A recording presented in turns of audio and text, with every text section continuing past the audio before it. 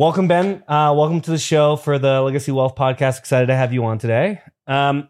Just to kind of get us started off, we're talking about self-storage as an asset class.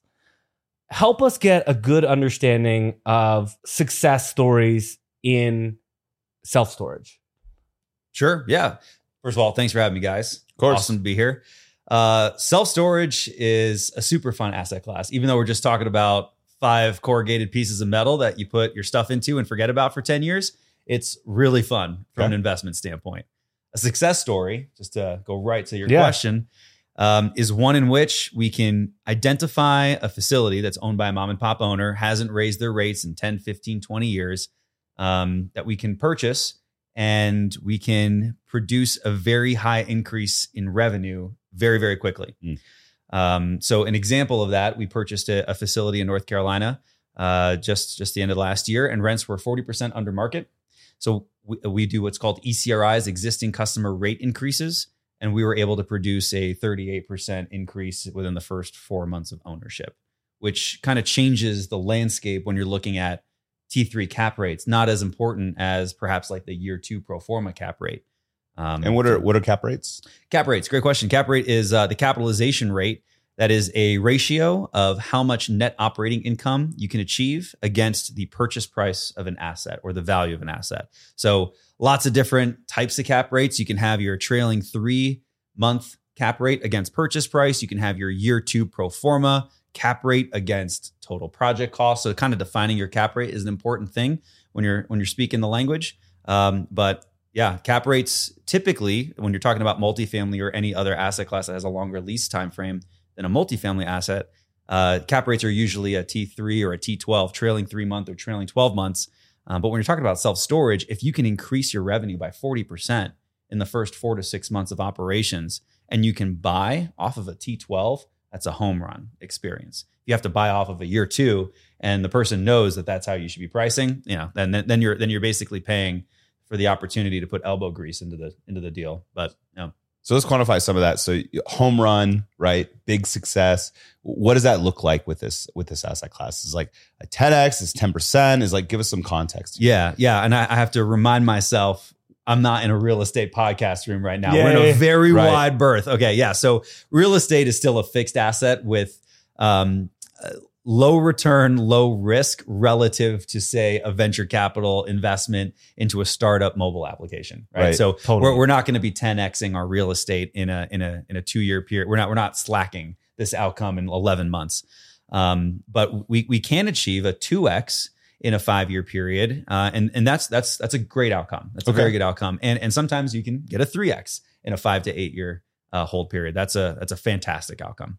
So you come in, you find a self-storage unit, or is it compound? Is that kind of facility? Now I want to go with compound. Let's go with compound. Right? We find a compound and we're like, look, you're way undercharging. There's a lot of operational efficiencies to be had here with our expertise. We're going to come in and apply that expertise, and then we're going to make a lot more money off this property and this investment, essentially. Yep. From an investor standpoint, it's really as simple as that. It's cool. Here's the revenue. Here's the expenses. They're already in place. And then we're going to get a little bit of debt on the bottom, or maybe a lot of debt on the bottom of your P&L.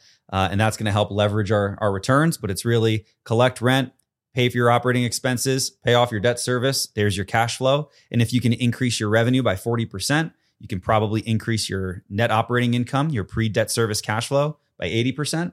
If your debt service is flat, that's also an 80% increase to your, well, I guess not an 80% increase to your free cash flow, but a greater than 80%, a leveraged 80% increase to your free cash flow. So as like, I'm putting my prospective investor hat on, and I'm looking at all the different asset classes that I could be investing in. There's, I've heard about funds. I've heard about investing in multifamily. I've heard about mobile home parks. I've heard of, name an asset, right? Why should I be looking at self-storage? Well, so since you're going to give me a bunch of options inside of real estate, can I make an argument for why real estate first and then dive into? Sure, okay, absolutely. So right now we're in a very unique time frame where both stocks and bonds suck. It's not typical thing that's happened in the last 40 to 60 years, right? So I think the average investment into alternative asset classes of the average American is 9% of your portfolio. That includes any type of fixed asset, whether it's real estate or you're investing in ATM machines or gold coins or whatever. 9% is not a lot. And there is modern portfolio theory that suggests that it should be as high as 35%. So when you think about the potential of real estate as an asset class, just by way of future supply and demand for the investment vehicle, there's a lot of opportunity for real estate to grow and for these capitalization rates to compress. And you can think of cap rates as a trading value.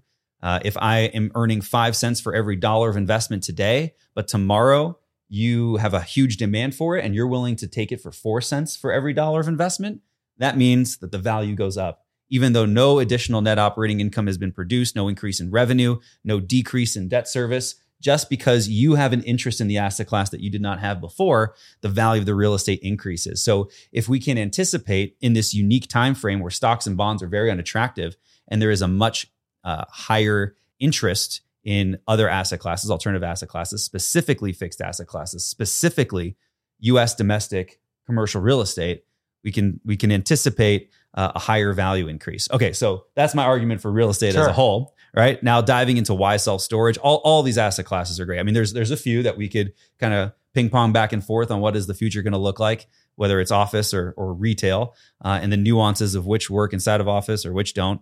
But self-storage is a fundamentally strong asset class, specifically because of unabated American consumerism that is only getting stronger every day.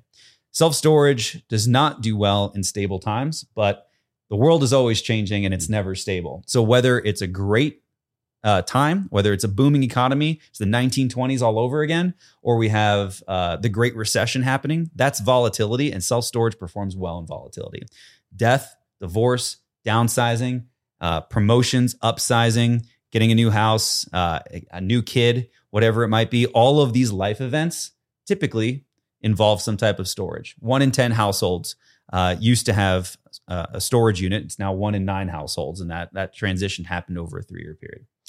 So let me break that down a little bit, just to simplify it. So look, Americans in general, we like to buy lots of stuff, and we need a place to put that stuff. And in times of change, let's say we're downgrading our house or we're upgrading our house, right? Or you have some sort of other dynamic change going on. Most people utilize a storage unit to store their extra stuff or as they're kind of in transition. And that provides a really good opportunity for the asset class. It does. And then you kind of, for guys like you who are living in what I've just recently learned is some like smash up of a hotel and apartment, you kind of live a little bit more of a potentially transient, I'm going to call slightly futuristic lifestyle, and you've adopted some minimalism or essentialism into how you live. But there is a the majority of the average American not only uses storage for these transition periods, but finds themselves extending that transition period into perpetuity. Yeah. So a very large swath of our tenant base has had their units for 3, 5, 10, 20 years. Yeah. And they just, and even though the math doesn't make sense, they might be spending $45,000 on this unit over a 20-year period. They would not pay $45,000 for the contents of that unit, but they will continue to pay the $100 and $150 a month check every month. So as an investor, and I know that your company, your fund has multiple different options in the space, but let's talk about the asset class in general. Okay. We'll get to yours later on in the show. What am I investing for? Am I investing as an investor for cash flow? Am I investing for equity growth? What hat do I have on? What is the problem that I'm trying to solve when I'm investing in this asset class? And just to frame the question, inside of real estate, right? Not inside of the entire landscape of investments. Is that the question? No, I would say as in the landscape of investments. Okay, so then I'm going to give you 2 answers again, if that's all right. So why invest in real estate as part of your overall portfolio?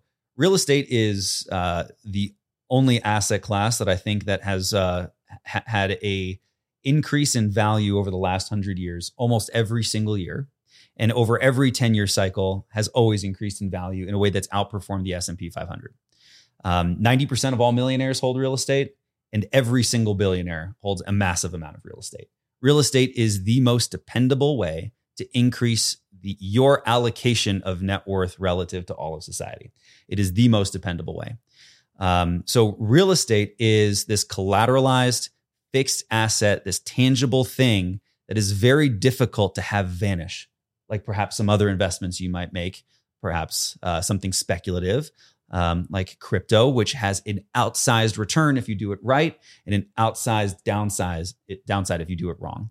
Real estate has significantly less volatility and very dependable increases to its value. Because of the nature of its tangible asset in the physical world, there is a limitation on being able to produce more of it. You can create more real estate. You can't create more land, but it takes time and cost and energy to create more real estate. There's always another stock. There's always another coin that you can create. And the value of what you have today can change overnight. So that's why I'd say real estate. It's a great complement to financial instruments. If you do not have fixed assets complementing your financial instruments in your portfolio, you're not likely to outperform the best in your peer group. So why self-storage?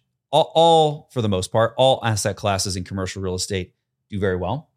Self-storage isn't much different than the other asset class. There's always oscillating supply and demand for the space markets. Like, what do you use industrial space for versus hospital space versus retail space? So there's always oscillating supply and demand. The reason that you do storage is because you learned about real estate, you decided you wanted to invest, you put a bunch of money into multifamily because that's what the majority of commercial real estate is. And then you realized, oh, I'm overexposed in multifamily. There's other things like storage or industrial or office or retail. And so perhaps you want to hedge against your multifamily without taking it outside of the commercial real estate class.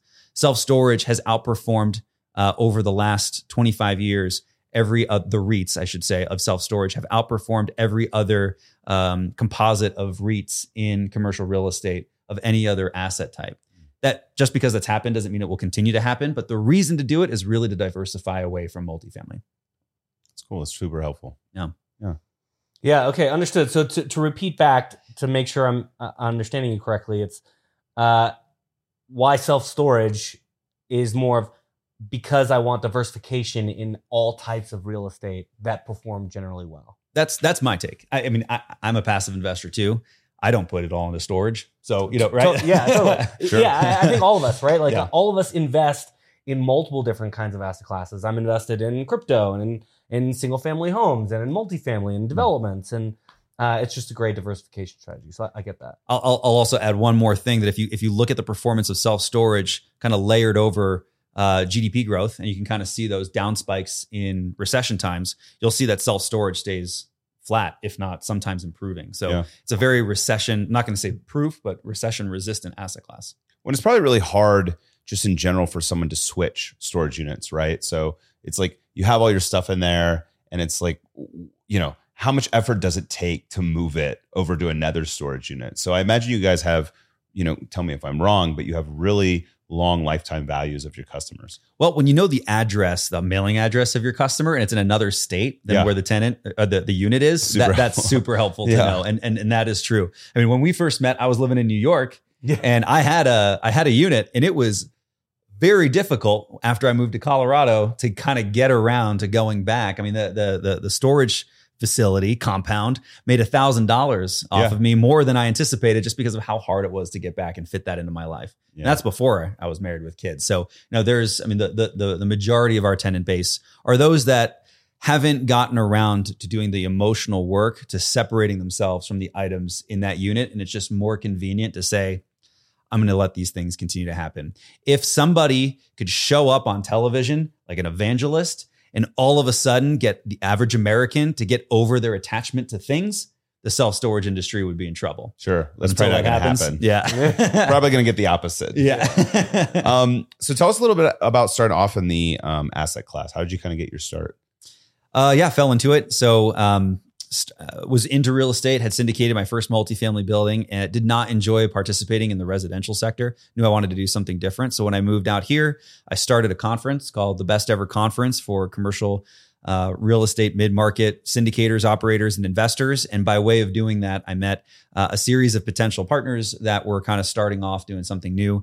and got married up with a duo that had previously been flipping brownstones in Washington, D.C., doing pop tops and dig outs. They were doing very sophisticated. What are brownstones? Brownstones, like a townhome in Washington, D.C., like a row home. Okay. That might have been a single unit. They would do a pop top, add another story, or a dig out, like turn the basement into a unit, and then turn one unit basically into 3 or 4 condos, condoize it, and sell the units off. And so they were doing pretty cool stuff there. They were good at construction management. I had acquired 50 single family, multifamily units. I was good at the acquisitions and the underwriting and the cash flowing investment play. But we were both squeezed out of our respective strategies. So we did a decision-making process. It's actually a military decision-making process, came from the Army branch of the military. Our CEO, Scott Lewis, my partner, is a military guy, and he's brought a lot of that education into our organization. And through that process, we used evaluation criteria, which includes ease of operation, ease of maintenance, and ease of eviction, to determine which asset class do we want to focus our energy in. And there was a couple of options left, and we looked at the historical performance, explained that historical performance, and extrapolated out if it will continue to have that performance. Self-storage was the clear winner. And it, at the time, was still very, very fragmented. 75% of all facilities were mom and pop owned. So there was opportunity to continue to enter only 5 at the time publicly traded REITs. So there was just opportunity to enter the space. Interesting. That's super fascinating. So something I'm hearing maybe in between the lines is that self-storage is an opportunity now with buying up these mom and pops. But at some point, all the mom and pops will have been bought up. That is true. It will be an institutionalized asset class. Yeah. Yeah. So the time to get into this, at least with your strategy, is now. I think so. The earlier you get in on something that works, the better, right? Right. So yeah, it was great in 2016. It's still great today. I think that the supply and demand really works in our favor in the long term. There's some Fed produced pressures that are maybe causing some short-term hiccups, but in the long term, cost of construction has doubled. Cost of interest rates on construction loans are up 70%. Smash those two things together, and there is a lot less territory in the United States where it makes sense to build one, which means if you're in secondary and tertiary markets, you've got a moat around your business plan for a couple of years. Describe primary, secondary, and tertiary markets for... Yeah. Very, very, very fuzzy definitions that anybody can define however they'd like. Yeah, sure. Some common uses of primary are either the top 25 or top 50 MSAs. That would include places like Denver, Seattle, MSAs, metropolitan statistical areas. Yeah, you can think of cities. So New York, LA, Atlanta, DC, San Francisco, Chicago, Cleveland, Denver, Seattle, Houston, Dallas, all the big ones. It's top 50 or top 50 in population size. Secondary would either be maybe a bedroom community outside of one of those primary MSAs. Think like Forney, Texas, which is a solid 15 minutes outside of downtown Dallas. 37% population growth, 4 years running, something like that on average. So that would be kind of a secondary market, or a secondary city that falls outside of that top 25 or top 50. Think like, I don't know, Fort Myers, Naples. Yeah. Fort Miami Collins and Tampa. Yeah, exactly. Yeah. Thank you. Yeah. Fort Myers is a great one.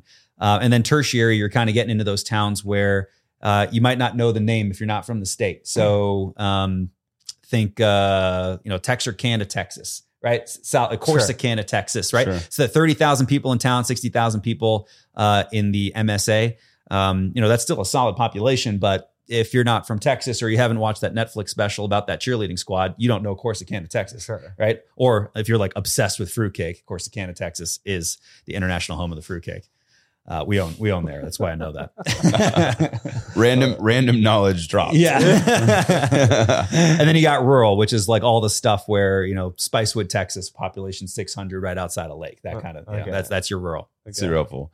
Yeah. One of the things we're big on, obviously, at the Legacy Wealth podcast is, look, we think that a lot of people, they hear about an asset class and they immediately think, maybe I should go do that. And I think the problem with that there's a lot of unknowns. So let me ask you, Ben, what did it take for you to become an expert in the space? And then a subsequent question to that we can kind of dovetail onto is, when you think about somebody that's just kind of dabbling in this space, right? Or maybe doing it part-time, they have a full-time job. Contrast their day with your day. Basically, tell us what you're doing as an expert. Yeah. So I'll answer the first question that you asked, which is I think to be an expert in anything, relative term. I always kind of, am I an expert? Who knows? I'm still learning, right? Right. I think to be an expert in anything, it's like, could you perform that concerto on the piano in front of a crowd of 10,000 people? You need to use your entire life. You need to dedicate your entire working hours to becoming excellent at that. Mm-hmm. And so I think if someone is considering, I want to invest in self-storage and I want to be a active operator, if you want to do it at the scale that our fund is attempting to do it at, it needs to be your entire life. Trying to do it on the side, it is an operation. It is not a passive investment, and you will run into difficulty. But what is my typical day? So is this the part where we kind of start diving into Spartan? Almost. Yeah, all right. Almost. All right. Almost. I mean, my typical day, we're looking for deals, but we're also running a business, right? So it's not just my role is to identify the investments, optimize them, and then identify the appropriate time to dispose of them. So I'm spending my time doing that. We're looking at every single listed deal. The interesting thing about the self-storage space is that there's very, very few brokers that have any meaningful volume. There are maybe a half dozen brokerage groups that account for 70 to 80% of the transaction volume in the storage space. So that is something that's unique compared to other commercial real estate asset classes where you kind of have one brokerage group per city for that asset class. So you need to build those relationships, maintain those relationships. It's a very, very small, incestuous industry. So you need to be knowledgeable and careful about who you work with and who you don't work with and what happens and what you say after you work with certain people.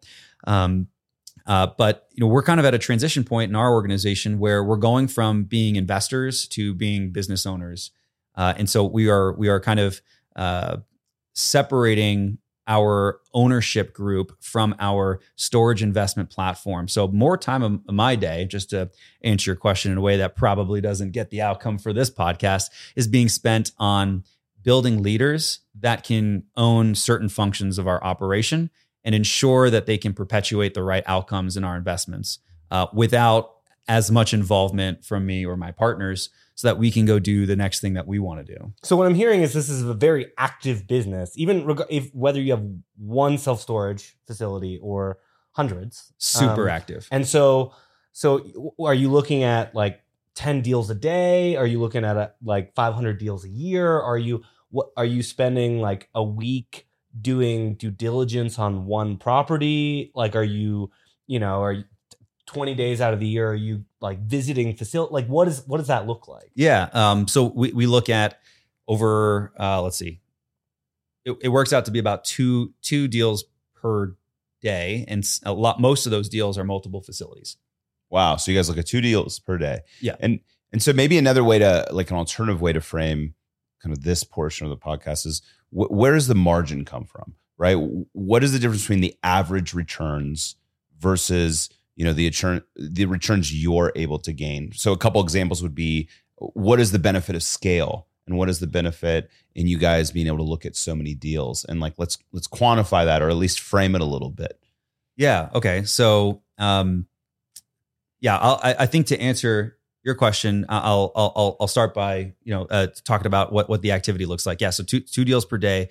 We spend about 2 days doing due diligence on a deal that we really want to. Doing feasibility on a deal that we really want to take down. Due diligence, we have a 700-point due diligence checklist that we go through, that we have an entire team dedicated to, that we can do as many as 20 assets at one time before we start feeling the burn.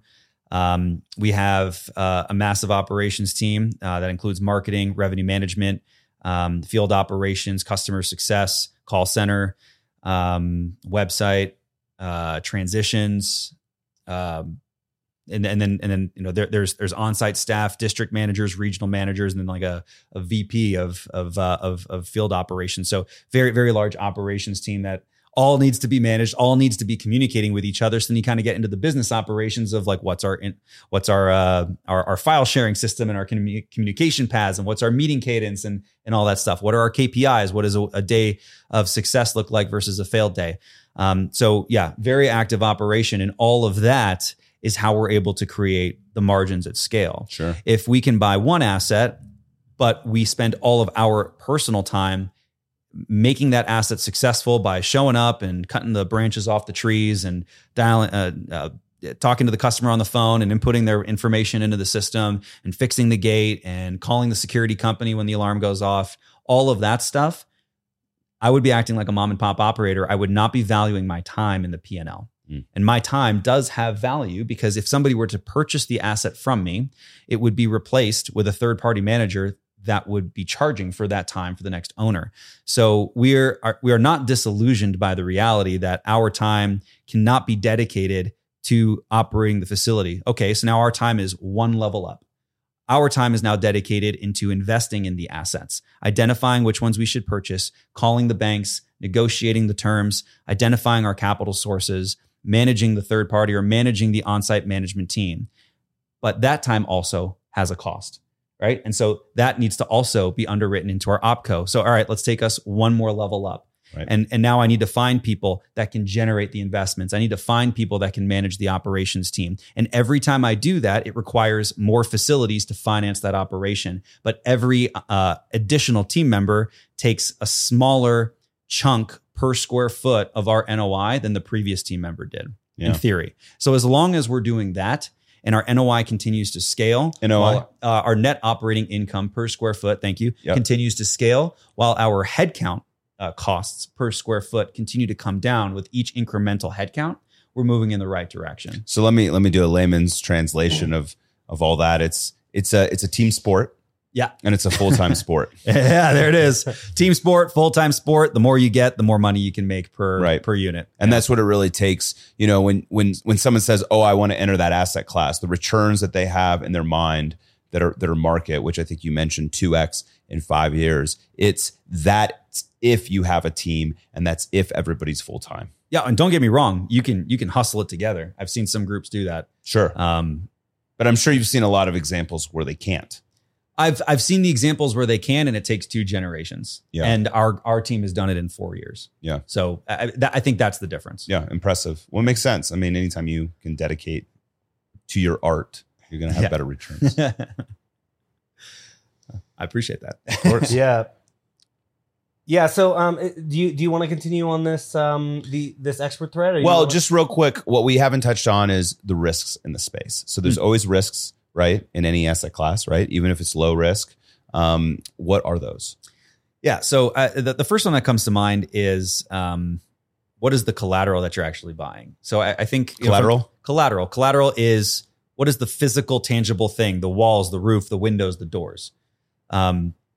It's referred to as collateral because when you get a loan from a bank or from anyone, they say, okay, I'm going to hold on to this car until you pay me back, or I'm going to hold on to your house until you pay me back. That whatever that thing is that they are assigning value to on behalf of the loan that they will take if you do not repay the loan, that is the collateral. So the collateral in self-storage is a bunch of corrugated metal, which is very different than a building like this one where you can live and work and play in. If everybody here were to vacate because the current use is no longer valuable to society, it would be a little bit easier to restructure the internal space for another purpose without completely demolishing the building. So the collateral has a higher value to a lender, whereas in storage, the collateral, drive up, roll up, self-storage, one story asset, just doesn't have another purpose. So collateral is higher if it has multiple uses. Yeah. So for instance, this was an apartment building. Now we've converted into commercial shops or something like that. But you're saying with storage, which obviously makes sense, the way it's built, the way the structure exists, it pretty much can only be used for storage. Yep. Which is why up until about 10, 12 years ago, you did not find a lot of loans in storage that mirrored those of other major food groups in commercial real estate, like hospitality, retail, office, industrial, and multifamily. But that's changed in the last 10 years. For whatever reason, the lending community does not seem to care about the collateral. And those loans look almost the exact same, if not better, for self-storage because the demand is so high to invest in self-storage. So that's the first thing that comes to mind. And it's not even with respect to us, the investor, and it's not even anything that the person taking on the risk cares about. Which maybe is an indication of how much risk there actually is. But maybe what you're saying is the risk is potentially that trend you saw 10 years ago and before could maybe come back like in an unpredictable future. If Mr. Evangelist shows up on TV and somehow solves all of our collective insecurities and allows us to detach ourselves from our stuff and creates, 50% higher occupancy, there would be no other use for the building, and we would be. He sounds like an amazing guy. Yeah, I mean, something that I may be registering here is also you maybe buy an asset and you miscalculate how much you're going to raise rents by, or your expenses are slightly higher, but other than, or maybe like a hurricane comes through and demolishes your building, but you have insurance for that. You have insurance for that, yeah. Or maybe a city's just not as popular as it was. Yeah, right? the population is declining in the city. Right. So like everyone's moving to Austin. Oh, like suddenly people don't want to live in Austin anymore. Yeah, but I mean, here's the thing. You've got census data, which sucks, but then you've got all this other data. I mean, we've got so much. I mean, you can measure the number of U-Hauls that are going from LA to Boise, Idaho and back. And you can see that publicly because you can look at what's the cost to take a U-Haul from LA to Boise or to take it from Boise to LA. The cost in one direction from LA to Boise is $2,500. The cost in the other direction is $400. That's an indication that there is not enough U-Hauls to get people to Boise with their stuff, right? So you can predict population growth with pretty high accuracy because of all of the data that our species has been able to collect and the infrastructure of data warehousing that we've been able to produce. You can predict income growth. You can predict job growth. You can predict rooftop growth. So that we don't really see that as a risk so much when it comes to the demographics. I think what there are risks are, and when you're investing in any piece of real estate in any town, there's one asset that we own in a place called Fort Valley, Georgia, and the economy there is basically driven by one company, Bluebird, which makes buses, and they did great during COVID. Don't know why, but now they're investing in electric vehicles. So we didn't really underwrite Fort Valley, Georgia. We went and learned everything we could about the Bluebird Corporation and underwrote that corporation because that finances that economy and it finances job growth and population growth and income growth. And for our listeners, underwrite? Underwrite means to evaluate the thing that you are trying to make money off of financially. Okay. A financial evaluation. Yeah. So I think this kind of dovetails into the next portion where like we talk about the secret sauce of your fund. So you're talking about all of these different things that you analyze. Can you maybe go into more detail of what makes you guys different? What's your sauce? What's your process? What's your strategy? Yeah. So I think the perspective matters. Who's the avatar that's looking in on what makes us different? When we talk to our peer group, we raise capital from retail investors in a way that nobody else does. Retail investors being those who are accredited investors with $1 million net worth or more, excluding their personal residence, or have a $200,000 income as an individual or $300,000 income joint household. And those accredited investors, we have over 9,000 of them in our network. About 10% of them are activated, a little over 10%. And they have made over 2,000 placements with us. And consequently, we've been able to raise $250 million of capital without ever going to Wall Street, without ever going to a major institution that can control us. That freedom of movement gives us flexibility.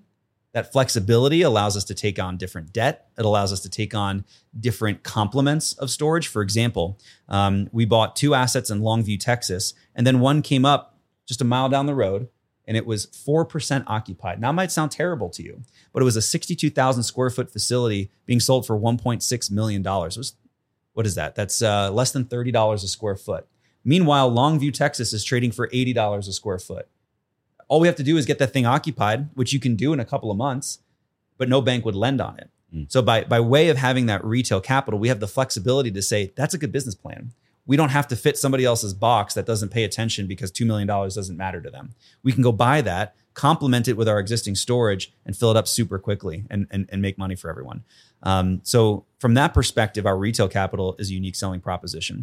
From the retail investor's perspective, I think what makes us different, and I've had 5 or 6 years to ponder this because there isn't all that much difference from a fund. You get money, you buy real estate, you do your best to operate it well, you get the right note on it. But how do you make sure that that outcome is going to be great? Is it the deal? Is it the market? I think more than anything, it's the team. And so how do you evaluate a team? And the team's important because a great operator can make a terrible deal be okay. But a bad operator, a negligent operator, can take a great deal and turn it upside down, take all the money, run to Mexico, right? So how do you evaluate a team?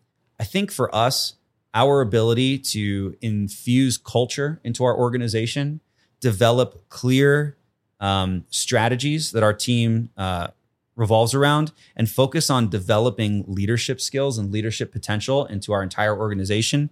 That focus allows us to be very malleable and to kind of row together and align ourselves into producing the right outcome. So even if we have a hiccup in a deal, we have 5 years to make it work.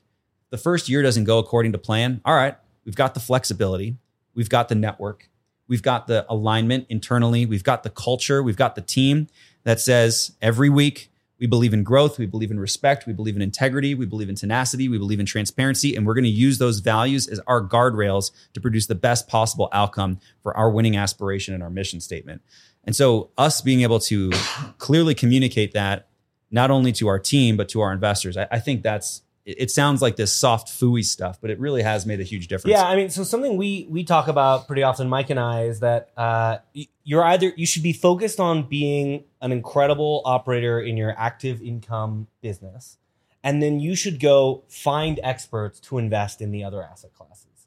And so, the question that's coming up in my mind, putting my perspective LP hat on, is, okay, I'm hearing this talk about team. What are questions? What goes into my due diligence process that I would ask you as a prospective fund that I would invest into versus another one that would help me understand that you have this special sauce that maybe another fund does not? So I'm going to ask this to you as like personally. Sure, yeah, right. Let's do it. You've hired people. Yeah, you've hired people. Okay, you've worked with people, right? Yeah, hundreds. So okay, so what are the best questions to ask someone that you're going to work with that maybe is going to take some of the work off of your plate? Because that work is your baby, right? That's work that you care about. And I think the kind of the leadership heuristic is if somebody can do something at least 80% as well as you can, but can give you that time back, and you can trust their character, that they're going to come and tell you when they don't know something, when they've done something wrong, they've made a mistake, and they're going to own up to it, and they're going to do everything they can to fix it. That's kind of what you're looking for when you hire someone, right? We're just employees for hire, right? I mean, we're taking your money, and it's your hard-earned cash that is going to define your ability to retire. It's going to define your children's ability to go to the right school, whatever it might be. Define like your next home, and you are trading time for control. Right? You are giving up control in exchange for time, and allowing us to do the best job that we can to produce a return, to produce that outcome with that cash that you'd like. So if you've ever hired someone, if you've ever worked with someone, even if you just interviewed someone for another team, and you are looking for those soft skills, you are looking for that glimmer in their eye that tells you that, oh, they're not a sociopath, right? That's kind of what you're looking for in due diligence. And how do you write that down on a list and say, show me your track record? Right? That's important. Don't get me wrong. Show me a track record of a bunch of 6% IRRs and negative 10% IRRs and tell me that's a good dude. I'll agree with both of those things. Good dude, good gal can't produce an IRR, internal rate of return, which is a metric for a return. I would not go with that. But if I'm going to rank those two things, track record versus the character of the person and their ability to produce a great outcome despite the challenges and obstacles set before them that will come when things are not just easy, I'm going to rank the character of the person higher than the track record. And I'm going to rank the team first. I'm going to rank the investment thesis, the intelligence of that team second. I'm going to rank the market third, and then I'm going to look at the deal. The deal is so far at the bottom. I'm not going to do due diligence on somebody else's deal. I don't know what makes a good deal work outside of self-storage. And I'm not going to evaluate the survey and the title and the zoning and the physical report. I might check out the underwriting just because that's a skill set that I have. I'll open up their Excel model and say, all right, what's their expense to gross income ratio? What's the debt service coverage? Just to make sure there's no errors in the math. And like, do these heuristics kind of comport with my expectations? And if not, maybe I'll ask a question or two. But it really comes down to, have I met you in person before? And have we talked about your obstacles and how you overcame them? So what are the questions you wish more potential LPs or LPs asked you? How did you overcome a hard thing? Tell me a time when. Tell me about a situation when. Because if they ask that question in advance and that's what's important to them, when something hard happens, which we've had some things hard happen, they don't come saying you should refund all the fees, which are the fees that we use to finance the team that ensures a great outcome. You should sell everything at a low. You want us to sell everything at the low point. You should, refinance or you should, give yourself, 9 lashings for your mistakes or whatever. Like I would prefer to have investors that, read us as having the best possible intent, that box ourselves in to making sure we produce the best possible intent by looking at our KPIs, by looking at the outcomes and compensation and incentives of our team to ensure that we're getting the best outcome, as opposed to focusing on the details of the deal today over a 1 month or 3 month time frame out of the entire 5-year target hold. Makes sense. Yeah, I mean, I like that because it's approachable no matter how much you know about an asset class. And obviously, when you're doing diligence, as a retail investor on an asset class, the whole idea you're doing it is because you want to hire someone to do this for you. Mm-hmm. So you don't know the right questions to ask. Yep. So it's, okay, let's focus on the character. Let's focus on how I would want the investment manager to respond to me, to honor my time, and to be truthful and transparent with me. Mm-hmm. Now, there is a delicate balance there, right? Because, I've met many retail investor that, invests in a deal because their friend invested in a deal or whatnot, right? Well, I would just never do that as well, right? So I have friends who are like, oh, should I invest in Spartan? I'm like, if you want to, but I'm not going to try to convince you because I value this friendship more than your $50,000. Right. Yeah. Okay, cool. Is there anything that I would kind of like to go down that rabbit hole, just that one question of, tell us about a time where shit went sideways. Yeah. The best example that I have that's full cycle is something that I personally did outside of Spartan. And when you say full cycle, yeah, you can say full. And then when you say full cycle, what do you mean? Full cycle meaning I bought it, I operated it, I sold it, winded down the company that the asset was held under. That's full cycle. The whole thing, right? So a lot of the stuff that has gone sideways at Spartan has already fixed itself and has produced a potentially great outcome. Like it's kind of floating now, or we're in the middle of it. And talking about it now doesn't give us the opportunity. I'm happy to, but doesn't give us the opportunity to showcase what the endpoint's going to look like. Yeah. So the stuff that went, the one that I took full cycle that didn't go according to plan was my very first syndicated asset in multifamily. It was the experience that made me realize I don't want to do residential personally because the investment thesis that I came up with requires me to separate people from their livelihoods, their homes, at a very high rate, not just because they're acting terribly, but just because they had a bad month or bad 2 months. And so a high eviction rate. Yeah. Yeah. And so that wasn't my favorite. I did it because I needed to do the investments, but I probably overpaid. First investment, very exuberant. When you're kind of getting in the space, you're trying to be active for the first time. Mm-hmm. You just like all this time. I just want to get a deal done. I want to get that sponsorship fee. So you kind of go in and you can make any deal work on paper, right? If you're an Excel junkie, you can figure out how to make that look all right. So I probably overpaid somewhere between like 6 to 8% on the price. And then, and the reason I did that is because I took guidance from people who were incentivized to get me to buy the thing, the broker, the property manager who was going to get the business on revenue, regardless of the net operating income, the banker. So instead of getting outside, non-incentivized, unbiased counsel, and then that property manager just did not do what they said they were going to do. They said, these are the rents you should be able to get. They never even attempted to get to those rents and struggled with rents 10% below that. So way oversold. And I had planned on making distributions almost like right out of the gate, like month one. And distributions, a monthly or quarterly check of a return for your investment. A distribution is the money coming back. The money coming back. That's why I'm doing this. Yep. Doing this to get some money on the way back. That's your mailbox money. All right. So I think I did it for 3 or 4 months, and then I was like, "Oh, I'm bleeding. I'm going to cut it off." So I cut it off. Our boiler broke, our HVAC broke, our roof started leaking. Even though I had the PCRs that said, yeah, you don't need to do any of these. Maybe you'll need to do one of them in the next 5 years. They all smashed out in the first 18 months. Property compliance reports?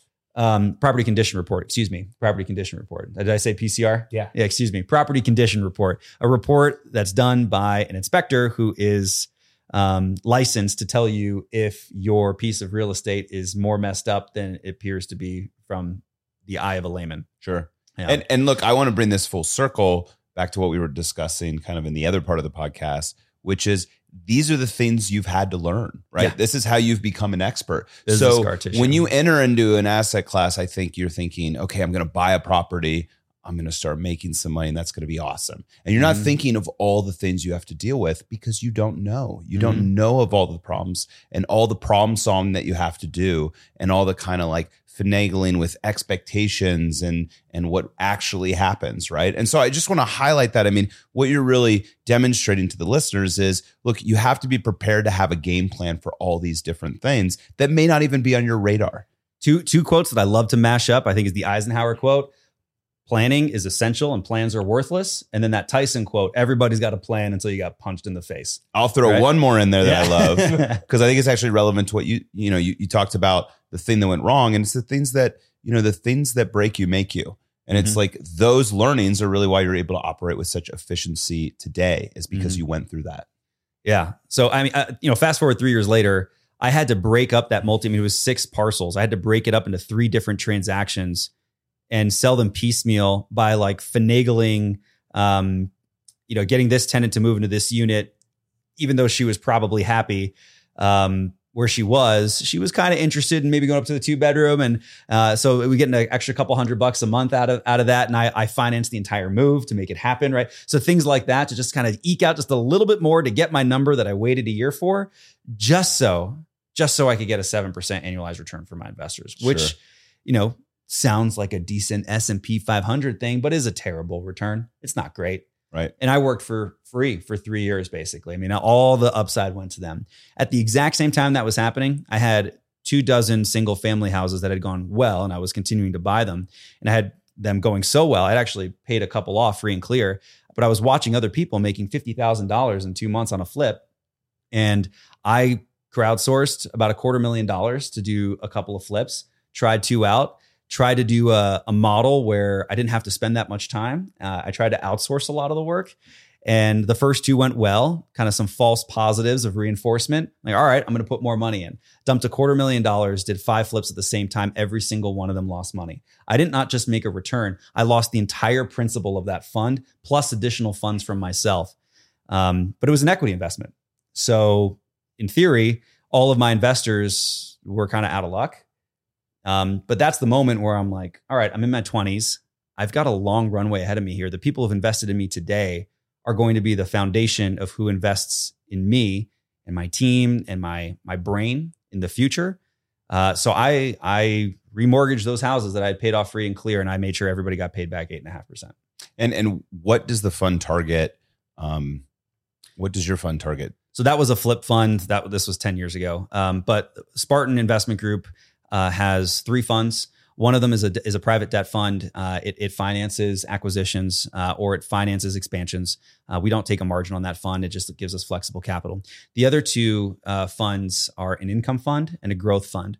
The income fund targets cash flowing assets that are higher stability. It's going to be a lower overall internal rate of return or a lower return on your investment, but it's going to be lower risk because you've got occupied, stabilized assets. Our growth fund is targeting development opportunities, so parcels that are ready to be built ground up, and certificate of occupancy deals, meaning those that were built by others, a merchant builder, who are now selling them empty at the moment in time that they are allowed to open for business, and handing them over to us and taking on the lease up risk. Both of those types of risks, construction risk and lease up risk, is more risk than owning a stabilized storage facility. So the growth fund has a higher return to compensate for that risk. So are we talking 5% IRR? Are we talking 10, 15, 20? Like what? Give us, and then like lockup period. Yeah. So internal rate of return is a time weighted return. And so it gets a little bit funky. I'm going to give kind of a simple interest return range, if that's all right. Sure. So an annualized total return for our income fund ranges from 14 to 18%. And an annualized total return for our growth fund ranges from 20 to 25%. So if I invest $100,000 into your growth fund. Mhm. 4 to 5 years later, it'll double. Okay, because 20% times 5 years is Targeted. Yeah, targeted. It will double. Yeah, Should double. Yes. Yeah. And so, why would I choose? You mentioned 3 different funds. Why would I choose one fund over another? Yeah, your risk profile. So if you want to be first on the stack, meaning you get paid before the investors in our other 2 funds, which is lower risk. You don't have to have as much returns to make sure that those distributions, those monthly checks are going out. If you don't want to be exposed to lease up risk, construction risk, or even ownership risk, you would participate in the debt fund. You are going to get paid first, basically, across our capital stack. And it is going to be secured by personal notes and fractional deeds of trust. So it's just a much, much lower return. And it's a very consistent 7, 8, 9% return. There's no upside though. So it's a significantly lower return. Same time frame, 5 years. Same time frame, 5 years. Yeah. Can be shorter. Sure. Can be longer. If you're a yield chaser, meaning you want just like the most return on your money, you don't need to live on that money. You don't need it back right away. You're okay with it being locked up. You don't need to get a check every month. You're okay to just get one big check 5 years from now. That's double what you gave us today or 4 years from now. Then you would be a great candidate for the growth fund because you're going to get the biggest return. You are going to take on more risk, which is when, understanding us and getting beat up in development and construction and how do we compensate for those things? What is the scar tissue we have from development and construction? Learning about that is probably the most important due diligence you can do. What are our war stories in development? Because we have some really cool ones.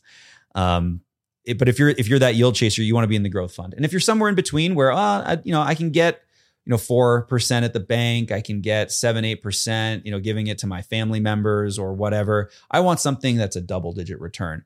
Construction development kind of freaks me out, but the idea of a stabilized asset that's already producing cash flow, that sounds like the kind of risk that I can be okay with. And I'm going to get a mid-teens return.